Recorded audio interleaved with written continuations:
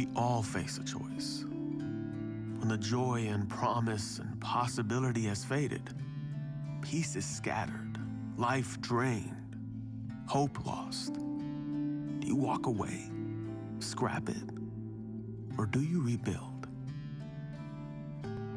When I was in 7th grade, the church started a private school. The year that I graduated from there was a massive exodus of people, huge church scandal. Everything that I had associated with truth, everything that I associated with Jesus was basically pulled out from underneath me. We've been on a cancer journey as a family for a long time. Before I was 10, before I really knew who I was, both of my parents were gone. I kind of felt like there was something I did. I felt like I was at fault. Maybe if I had been better, or maybe if I was different, we would have had a different result. I was born during our civil war in Cambodia, and my parents had to flee the communists. Everywhere we went, people begged my parents to get rid of me. You know, people were like, she'll make noise, she'll let the soldiers come and they'll be able to find us. People would tell my parents that they needed to leave me on the side of the road. You see, there are people who think you only get one good run. That what's broken isn't worth repairing. But underneath years of dirt, wear, and neglect, there is possibility to uncover. It's something that's worth doing anything for. Giving everything. My sense of identity was wrapped up mostly in being a musician. Yeah, I wanted to be famous. I wanted to matter. We got a band, and I got to play a lot of really fun stages with a lot of really great people. I guess we were probably on track to become something bigger than we were. I was willing to say, tell me who to be, tell me how to dress, tell me what to write, tell me who to hang out with. But as I got further and further along the path of pursuing what I thought I wanted, I got unhappier and unhappier with the result. We got a refugee status, and then we came over here to America. There were a lot of people who really wanted me to know that I was an outsider. So I go from not being wanted in the village to now being just a brown, smelly girl in class, and I got made fun of every single day. Once I became an adult, if I saw anyone getting bullied, I felt like I had to be their superhero. One of these situations happened and I got arrested. There was just so much anger from that little girl that was just still inside of me. About 6 years ago, my sister invited us to church. I learned about the God that my sister loved and who she swore loved me. The messages were just like somebody just talking straight to my heart. My mixed up, guarded heart. It started to tear down some of the walls that I had. My sister lost her battle with breast cancer this past Saturday. She wanted me to see what God saw in me. She just reminded me that God loved me. We don't realize that you have to break down before you can rebuild. Strip away the old and broken. Clean and fix and recondition, finding life among the decay. And piece by piece, all of the work and sacrifice, sweat and devotion give way to hope. Because this thing they told you was too far gone, not worth the time, is slowly coming back to life. When I left the band, I started to realize how much of my sense of worth and identity was wrapped up in my relationship with people that I thought were important or famous.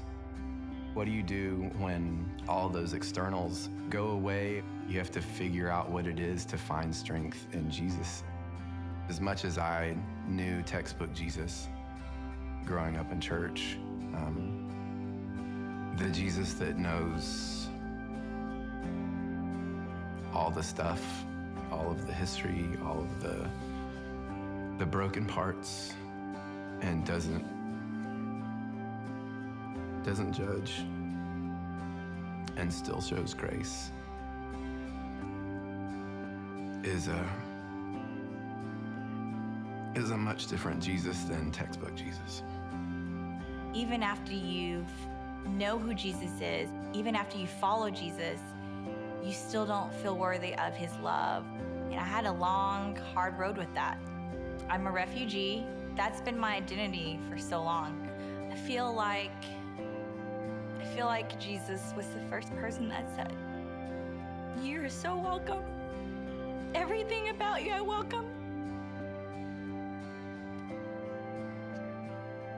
And I want you just the way you are. That is what I know now, that God loves me, that he cares for me. I know that he's not gonna leave me. I know that it's okay to cry. It's okay to scream. It's okay to pray to him about what's going on, because he's the only one who can truly handle it.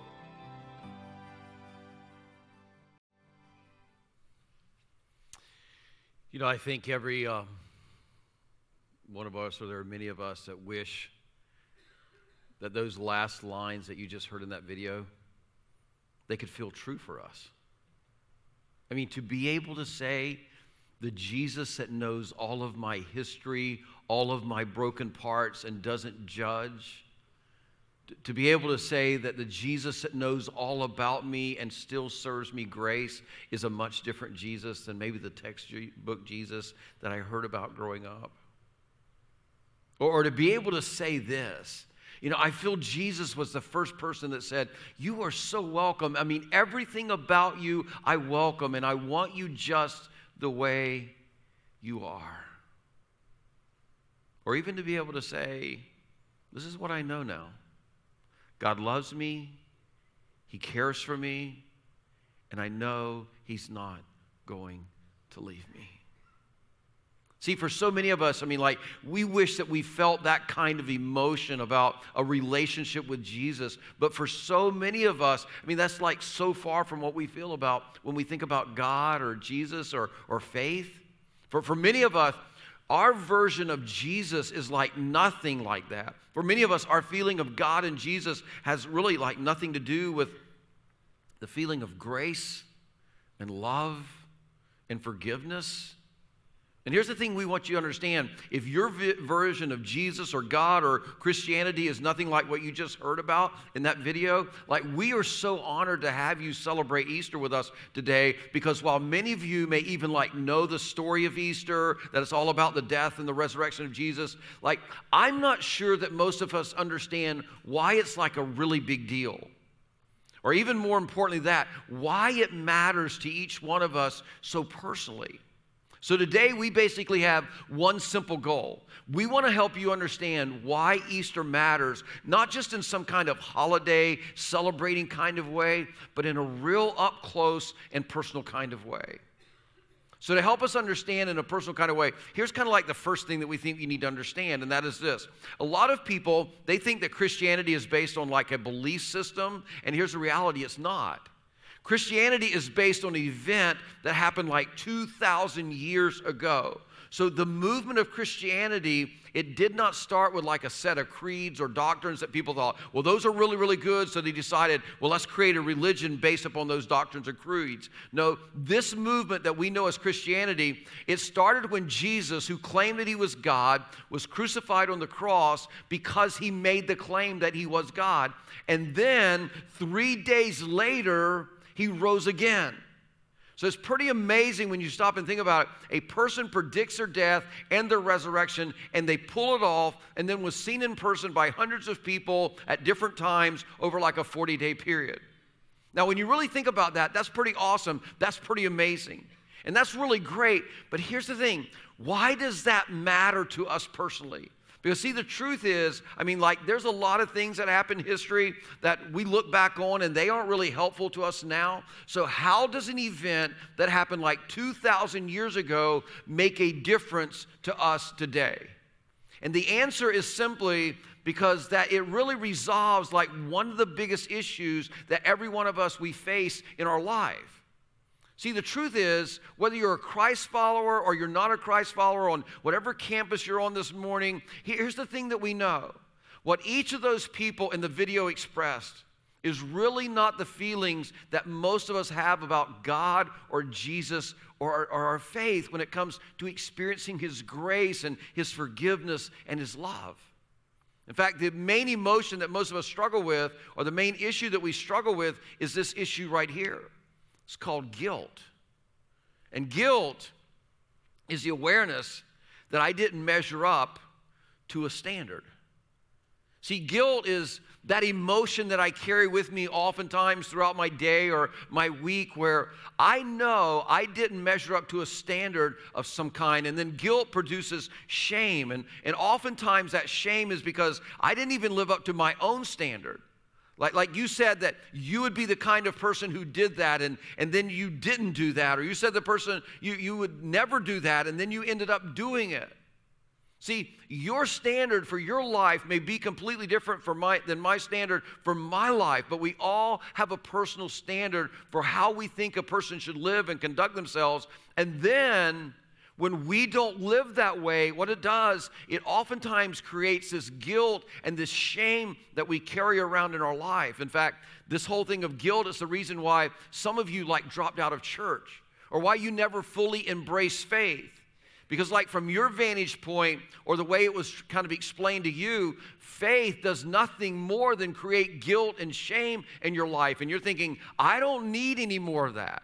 There's just no point in coming to church just to hear how bad I am and how bad I'm messing up, because I already feel enough guilt and shame because I can't even live up to my own standard, much less God's standard.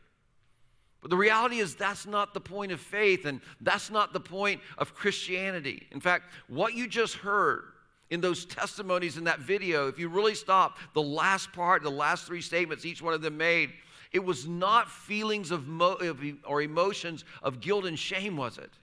No, it was feelings and emotions of people who had experienced God's amazing grace. See, the truth is, when we are experiencing guilt and shame, here's the thing you need to understand.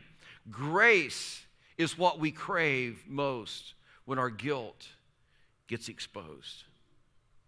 Grace is what we crave most when our guilt is exposed. Think about it this way. You come home late and your parents are sitting at the table and they got all the stuff on the table. They've got all the evidence and they found it in your room and they know it's yours and you know it's yours, and there's no excuse. There's no loophole. There's no pointing at it saying, well, I don't know where that came from, or I don't know anything about that. It's like you are stuck.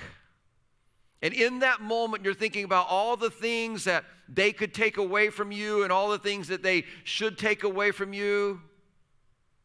And in that moment, there's something else you're thinking or feeling or wanting. What you crave most is this thing called grace. And maybe you didn't even know the word when you were in high school and got busted by your parents, or in middle school and got busted by your parents, or in college and got busted by your parents. But grace is what you were wishing for when your guilt was exposed. Or you come home late and your wife is waiting up, or you come home late and your husband's waiting up, or you come home late and your kids are waiting up, or maybe it's a Monday and your boss walks in and sits down and just lays it all out in front of you, and you realize there is no excuse. There's no point in making any kind of excuse or trying to figure out some kind of loophole. There's nobody else to blame. The evidence is all in front of you. And in that moment, while you may not realize that there's something that you're wanting, what you're craving in that moment is this thing called grace. In that moment, you're looking for someone to give something to you or extend something to you that you know you don't deserve. You're looking for what each person in the video that you just watched, discovered and experienced, is grace. See, grace is what we crave whenever we feel guilt, whenever we feel shame. And here's the thing about it, when we're on the receiving end of grace, it is extraordinarily refreshing. But sometimes grace, when it's required of us, it can be extraordinarily disturbing as well. But here's the thing. If you grew up in church and you've heard this thing of grace kind of thrown around, or maybe you've kind of heard other people talk about this thing called grace, and maybe you've never heard a definition. What we want to do this morning as we begin our conversation is we want to give you a definition of what we mean when we talk about grace so that all of us are on the same page as we're going through this conversation. So here's what grace is. Grace is the unexpected, unearned, and undeserved favor of God. That's grace. Grace is the unexpected, unearned, and undeserved favor of God. See, grace is what makes the event of Easter so significant. Like, Easter is God's definitive declaration to you and to me that no matter how badly you've messed things up, or how badly I've messed things up, no matter how far away we are from God, or no matter how far we've fallen like below, not just His standard, but even our own standard, God's gift of grace, it's freely available to you, and it's freely available to me. And it's that grace, as you begin to lean into it and understand it, it's that grace that God freely gives us that gives us the power to change. And it's that grace that gives us the confidence to know that we can put our head on our pillow every night and be sure that we are loved by our Heavenly Father in heaven. And folks, it's that grace that removes all of our guilt and all of our shame, not just for a moment in time, but forever. Now, to help you understand that kind of grace and how you experience that and how you discover that, just like you saw in the testimony of the people in the video, we want to spend a moment this morning just to help you understand this idea in the simplest and clearest way that we possibly know how. And to do that, we're going to look at a passage of Scripture that's very linear and very logical. And it's found in Romans chapter 3. So if you want to read along in your Bibles, you can go ahead and turn there. Or maybe some of you want to go there on your phone, because I know a lot of you use your phone for your Bible. And that's a great thing. Or we're going to put it on the screen right here, and you can follow along as well. But in this passage we're going to look at, the Apostle Paul, he explains the significance of Easter and how grace is a gift from God that frees us from guilt and shame. And as we start reading, it might seem a little bit complicated because there's several theological terms in this passage, but we're going to break it down so that we all can understand it very, very clearly. So here's what the Apostle Paul says in Romans chapter 3, beginning in verse 19. He says, "Now we know that whatever the law says," and let's just look at this word law here for just a moment and explain what that means. When the Apostle Paul is referring to the law, he's referring to the law of Moses. And the law of Moses was the law that God gave Moses to share with the people of Israel as they were first forming their nation. And the law that God gave Moses was like God's baseline standard or his minimum requirement for how to live well. In fact, you're familiar with part of that law. You call it the Ten Commandments. There's many more laws that God and commands that God gave the nation of Israel, but you're kind of familiar with, like, don't lie, don't steal, don't cheat, don't commit adultery, don't murder. All of those are part of God's law. And so the law was the basics that the children of Israel, the Jewish people, had lived by for centuries. And so the Apostle Paul, he comes back to this group of people and he says, "Now we know that whatever the law says, it says to those who are under the law." And when he makes that statement, the people reading this, they understand that means it's for everybody, because everybody was supposed to live by that law. And then he goes on. He says, so that, and these two words right here, basically he's setting us up to tell us why God gave us the law to begin with. He's about to give us the purpose of the law. Here's what he says. "Now we know that whatever the law says, it says to those who are under the law, so that every mouth may be silenced and the whole world held accountable to God." Now, all of a sudden, some of you have just been triggered and you're going back to your church days, because that sounds pretty scary and pretty judgmental, doesn't it?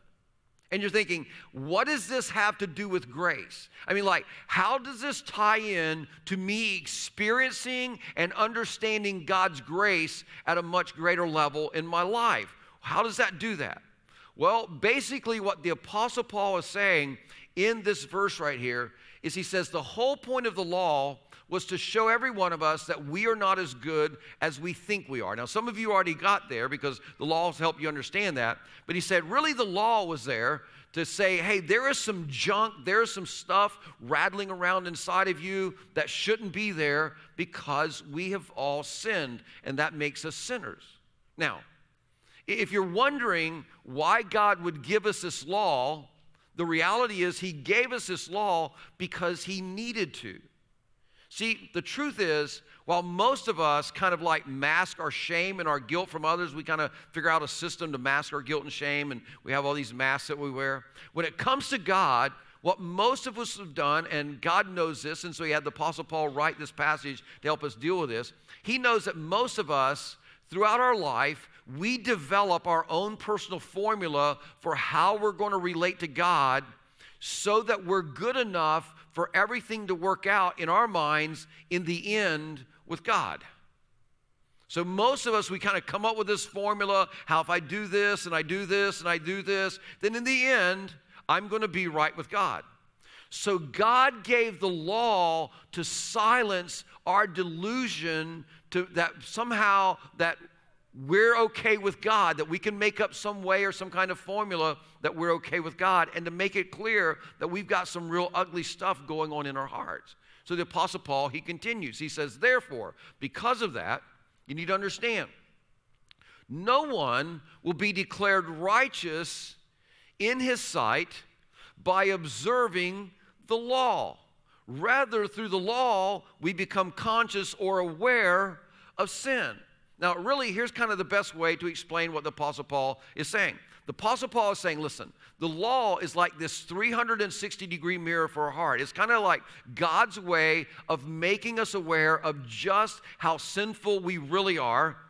And suddenly what happens is when we compare ourselves to God's standard, I mean, like, there's no more of this good talk, like, I'm pretty good, I'll get this thing worked out. He's basically saying, no, we get silenced really quickly because when we look at God's standard, we're going, we can't even keep the minimal, the basic requirements. I mean, of like the 10 Commandments. And so we begin to realize, listen, things between us and God, there's just this big gap. And we're not as good with God as we thought we were. And so the question becomes, well, how do we go from here to there? I mean, like, after all, many of us are saying, well, I can't change me. I've tried, and I know things aren't right between me and God. I mean, the law has helped me already figure that out. So what is the solution? Well, this is where the good news begins. Here's what he says. But now, a righteousness. Now, this word righteousness here is so important for you to understand. And you're going to see this, if you read Scripture or the Bible, you're going to see this word throughout, especially the New Testament. So what does this word mean? In the Bible, the word righteousness means a right standing with God. That's what it means. The word righteousness means a right standing with God. Now, here's the thing. Most of you know what it's like to be in a right standing with somebody, don't you? When you're in a right standing with somebody, it means there's no junk, there's no weirdness, there's no hiding out with each other. Like when you are together, everything is fine. Like when you're together, I mean, just truthful with each other, there's nothing to prove, nothing to lose, nothing to hide. And the Apostle Paul, what he's saying is, I want you to know that you can have that kind of relationship with God. And so the Apostle Paul is saying in this passage, he's saying, listen, I want to talk to you about what it means to have a right standing with God. I want to talk to you about the kind of relationship that you can have with God, that even when you're not perfect, you can know in your heart that at any point in time, you can come to God and God will say, everything is right with us. We're good. And you can do life going, I don't have to dodge God because I'm in right standing with God. And here's the thing I know. I have never met a person that did not want to go through life knowing they were in a right standing with God. So the Apostle Paul says, I want to tell you how to do that. I want to tell you how to get that in your life. Here's what he says. But now a righteousness, so a right standing with God, how do we get it? He says, well, now a righteousness from God. Notice that a right standing with God comes from God. It's apart from the law, has been made known, to which the law and the prophets testified. Now, this statement right here, this is huge for some of you. For some of you, it's going to completely change the way that you view a relationship with God. For many of you, this could be the verse that just helps to remove all the guilt and the shame from your life. Because, see, this can be life-changing, and here's why. For many of you, the message that you have heard your entire life is that in order to have a right standing with God, you had to earn it. You had to live up to it. You had to perform for it. And the Apostle Paul says, no, no, no, no. That's not how it happens. That's not how it works. Because if you really stop and think about it, having a right standing with God, performing at the standard that God calls us to, I mean, it's basically impossible. And you know how frustrating it is because many of you tried. So when he comes along and he says, listen, a right standing with God, it doesn't come from you, it comes from God. It's a gift from God. And then he goes on and he says it's apart from the law, which means you don't have to perform or you don't have to earn a right standing with God. Like, you don't do a bunch of stuff to get God to say, okay, you did enough good things, you kept enough of these laws, so now I'm going to give you a right standing with me. He's saying, listen, it's apart from the law, which means it's not about keeping the 10 Commandments, or it's not about keeping any kind of commandments or a whole system of process that says, if you do good, then I'm going to accept you, and if you don't do good, then I won't accept you. Paul's saying, that's not how God works. In fact, he said, he gave the law to prove to us that we couldn't earn it. So that's why he put this plan in place so long ago that we celebrated Easter, the death and the resurrection of Jesus, to take care of your sin problem. And the Apostle Paul is saying, listen, and by the way, this has been the message of the Old Testament and the early church apostles from the very beginning. And then he goes on, verse 22. He says, this righteousness from God, literally this right standing that we get from God, how do we get it? It comes through faith in Jesus Christ to all who believe. So the question becomes like, why do I have to put my faith in Jesus Christ? Why does it come through faith? Why? But here's why. Because Jesus did something that you and I could not do. Jesus kept the law of God perfectly. Jesus met God's standard. He lived on this earth and he perfectly kept the law of God. And now what he's saying is this.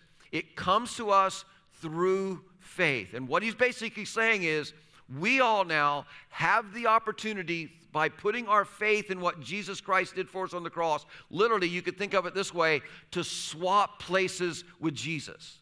See, when we choose to put our faith in him, to give us a right standing with God, then what happens is Jesus gives us his righteousness, and he takes from us our unrighteousness and he puts it on himself. That's why he went to the cross, to pay for our unrighteousness. And when you really stop and think about it, that is what makes the death and the resurrection of Jesus Christ so personal. It was a very personal act where Jesus said, I will take your unrighteousness, put it on myself, go to the cross, pay for that sin debt, and then I will place my righteousness on you. Listen, in dying on the cross, Jesus was paying the debt that we had with God because of all the sins that we had committed. Literally, on the cross, he was taking my place, he was taking your place. And in rising again, he proved that that sin debt was paid, that our sin was atoned for, and that death had been defeated. So that's why the Apostle Paul tells us, he says, a right standing, this righteousness, a right standing from God, it comes through faith in Christ. When we believe what Jesus Christ did for us on the cross was really for you and I to pay for our sin debt. But you know what? Here's even the better part. Because some of you are sitting there going, yeah, I get that. That's good, but I don't think it's for me. Listen, God offers this gift to how many people? Everybody on every campus, say it with me. He offers it to how many people? To all. All who are willing to believe. And what are you believing? That what Jesus did on the cross took care of all the sin that you have ever done in your past or ever will do in your future. So what the Apostle Paul is saying is, listen, this is for all who believe. This is not just for certain people or certain religions or certain cultures. Like, this gift is offered to all. Everybody is invited to receive this gift. Everybody is included, and everybody gets a relationship with God the very same way, through grace.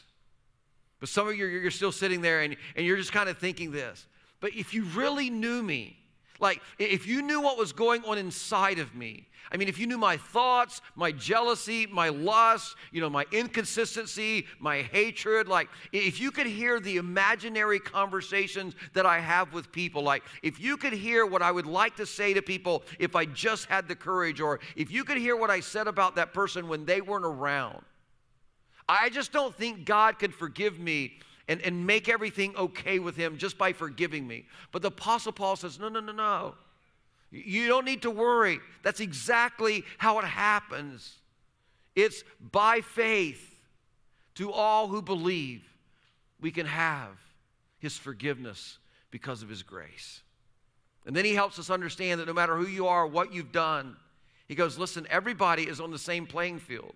We all need a right standing with God, and we all get it the same way. In fact, this is what he says. He goes on and he says, verse 23, there is no difference. Literally, you look at anybody sitting around you in the room, anybody you walk past on Monday, Tuesday, Wednesday, Thursday, any day of the week. He says, there's no difference.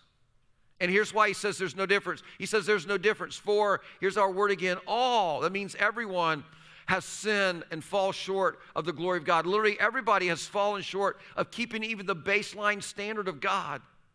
All of us. Which means there are no exceptions. We're all in the same boat. And when you think about it that way, I mean, that's the bad news. But here's the good news. Verse 24. He says, there is no difference, for all have sinned and fallen short of the glory of God. And here's the good news. And are justified. Let me define this word justified for you. The word justified, it means just as if I had never sinned. You might want to write that down. And are justified. In other words, I'm made as just as if I had never sinned. So he says, all of us fall short of the glory of God. However, we are justified. How does that happen? By earning it? No. Freely by his grace through the redemption that came by Jesus Christ. Which means this: the message of Easter is God declaring to you and to me, listen, I want a relationship with you so badly that I'm not willing to let the sins keep me apart from you. So I'm willing to send my son, Jesus Christ, to pay the debt for all of your sin. And you can have a right standing with me again. And it's not because you earned it, and it's not because you deserved it. I'm giving you this freely. Notice he says, freely by his grace. I'm giving you this freely by my grace through the death and the resurrection of Jesus. And just to remind you what we mean when we talk about this thing called grace, in fact, we're going to start a new sermon series. It's going to be 4 weeks of it, talking about this thing called grace even more. We're entitled to Wake Up. I encourage you to come back for the next 4 weeks, because we're going to talk about how do you live in God's room of grace in a very practical way every day, instead of trying to live in this room of self-improvement that just continues to pack more guilt and shame in our lives because we never get where we want to go and never improve at the level we want to improve. How do you move in that? Well, we're going to talk about that for the next few weeks, and we're going to build on this whole idea of God's grace in our life on a daily basis. But just to remind you, here's what we mean when we talk about God's grace. Grace is the unexpected, unearned, and undeserved favor of God. It's the favor of God. Grace is the favor of God that sets me right with God, not because of what I did, but because of what he did for me and what he did for you through his death and his resurrection on the cross. See, when you really begin to experience God's grace, you begin to understand that grace is like the most powerful thing that you can ever experience in life. Like grace, it's what puts you in a right standing with God. And grace, it always is what has the power to change you from the inside out. Not self-improvement, but grace. Because see, here's what grace does. Grace brings God favor to you, and you receive God's forgiveness, and you become part of God's family. And when you begin to realize that you're part of his family, that you're his son or his daughter, and that you are forgiven, then it frees you from all the guilt and the shame that you've just carried with you for all of your life. That's what grace does. It frees you from guilt and shame. And then some of you going, yeah, but what about my sin? Well, grace doesn't necessarily just let us get by with sin. What grace does is it causes us to acknowledge like how ugly and destructive our sin is. But it says, here's how ugly and destructive your sin is, but I'm choosing not to condemn you. Instead, grace chooses to give us favor with God. Grace says, I know everything about you, and I welcome you just the way you are, every part of you. And just like that girl said that statement in the video, that's what grace looks like. That's what God's grace looks like to you. And when you experience God's grace, it becomes so personal. His death and his resurrection becomes very, very personal because it reminds us of God's favor. And you know what the irony of this whole Easter celebration thing is? Is that many of us, we've just spent our whole life just running from or resisting God, because here's what would happen. Whenever something bad would happen in our life, we thought it was God trying to punish us for what we've done, or we thought it was God trying to control us for how we've lived in the past, when in reality, God has been doing the exact opposite of that. He has been offering the thing that we have craved the most all along. Throughout our life, and he began declaring that to us in just the most powerful way through his death and his resurrection on the cross.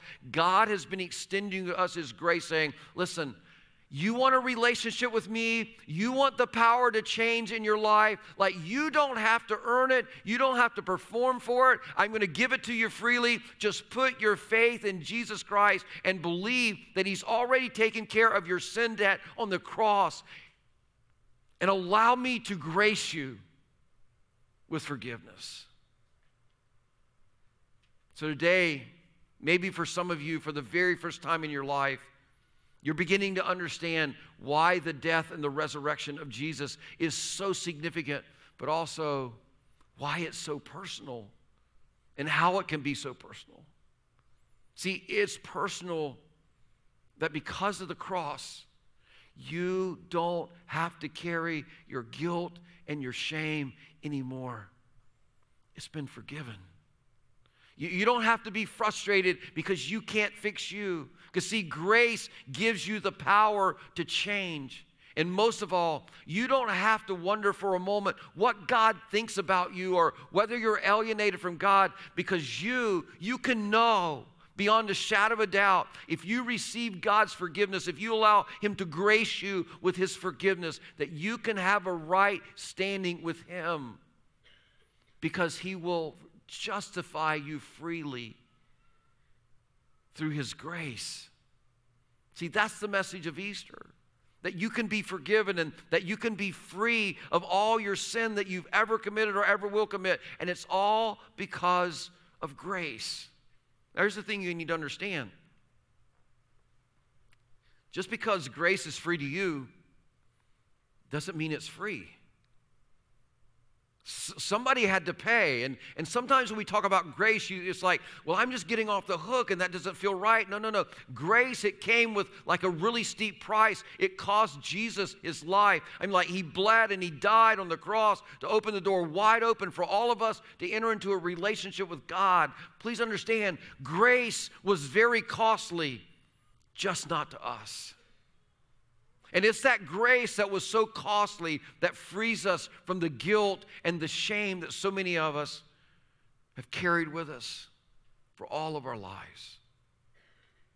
So in just a moment, I'm going to pray for you. And if today kind of the light came on, and for whatever reason it like clicked with you, and now for the very first time you understand that yes, I am a sinner and I am in need of a Savior, and there's no way for you to be able to earn your way into God's favor, but you have this incredible gift in front of you, God freely offering to you His favor, His love, His forgiveness because of His grace. If that's you today on any of our campuses, I want to encourage you to take this step of faith and believe what Jesus Christ did for you on the cross. See, the Apostle Paul, he says, listen, this righteousness, this right standing with God, it comes from God through faith in Jesus Christ to all who believe that what Jesus Christ did for them in the cross was enough to cover all their sin debt for all time. And for many of you, right now is your opportunity to believe. Right now is your opportunity to embrace grace, not as some kind of ideal or some kind of concept out there, but to experience it up close and personal. So in just a moment, I'm going to lead us in a prayer, and there's nothing magical or special about these words. It's just we want to help you express to God your desire to experience His grace and forgiveness personally today, so that you can have the same kind of testimony that you heard a little bit earlier, that Jesus was the first to say, I'll never leave you. You heard Him say it, I'll never leave you. I'll never forsake you.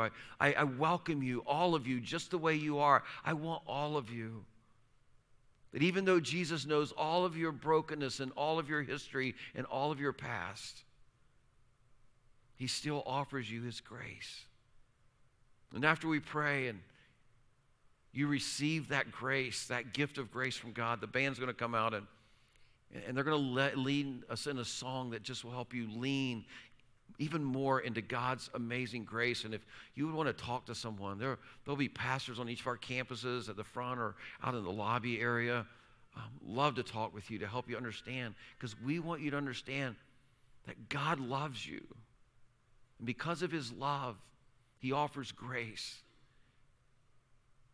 And through that grace, if we receive it, we can experience His forgiveness, and all of our shame and our guilt can be removed forever. So would you bow your heads with me in prayer? Heavenly Father, I thank you that this Easter celebration, it's just not a celebration of a holiday. It's the reminder of something very up close and personal to all of us and for all of us. And God, for many of us, we've lived our whole life struggling with faith and Christianity, and even you, God, because we thought we had to earn your favor. We had to earn a right standing with you. And Easter is your definitive declaration of your love and your grace and your forgiveness to us. So God, in these next few moments, I pray that you help so many people who need to live in your grace. They need to move today from the room of self-improvement into the room of grace. But they will just say, God, and if this is you, just pray in your heart what I say out loud. Say, God, thank you.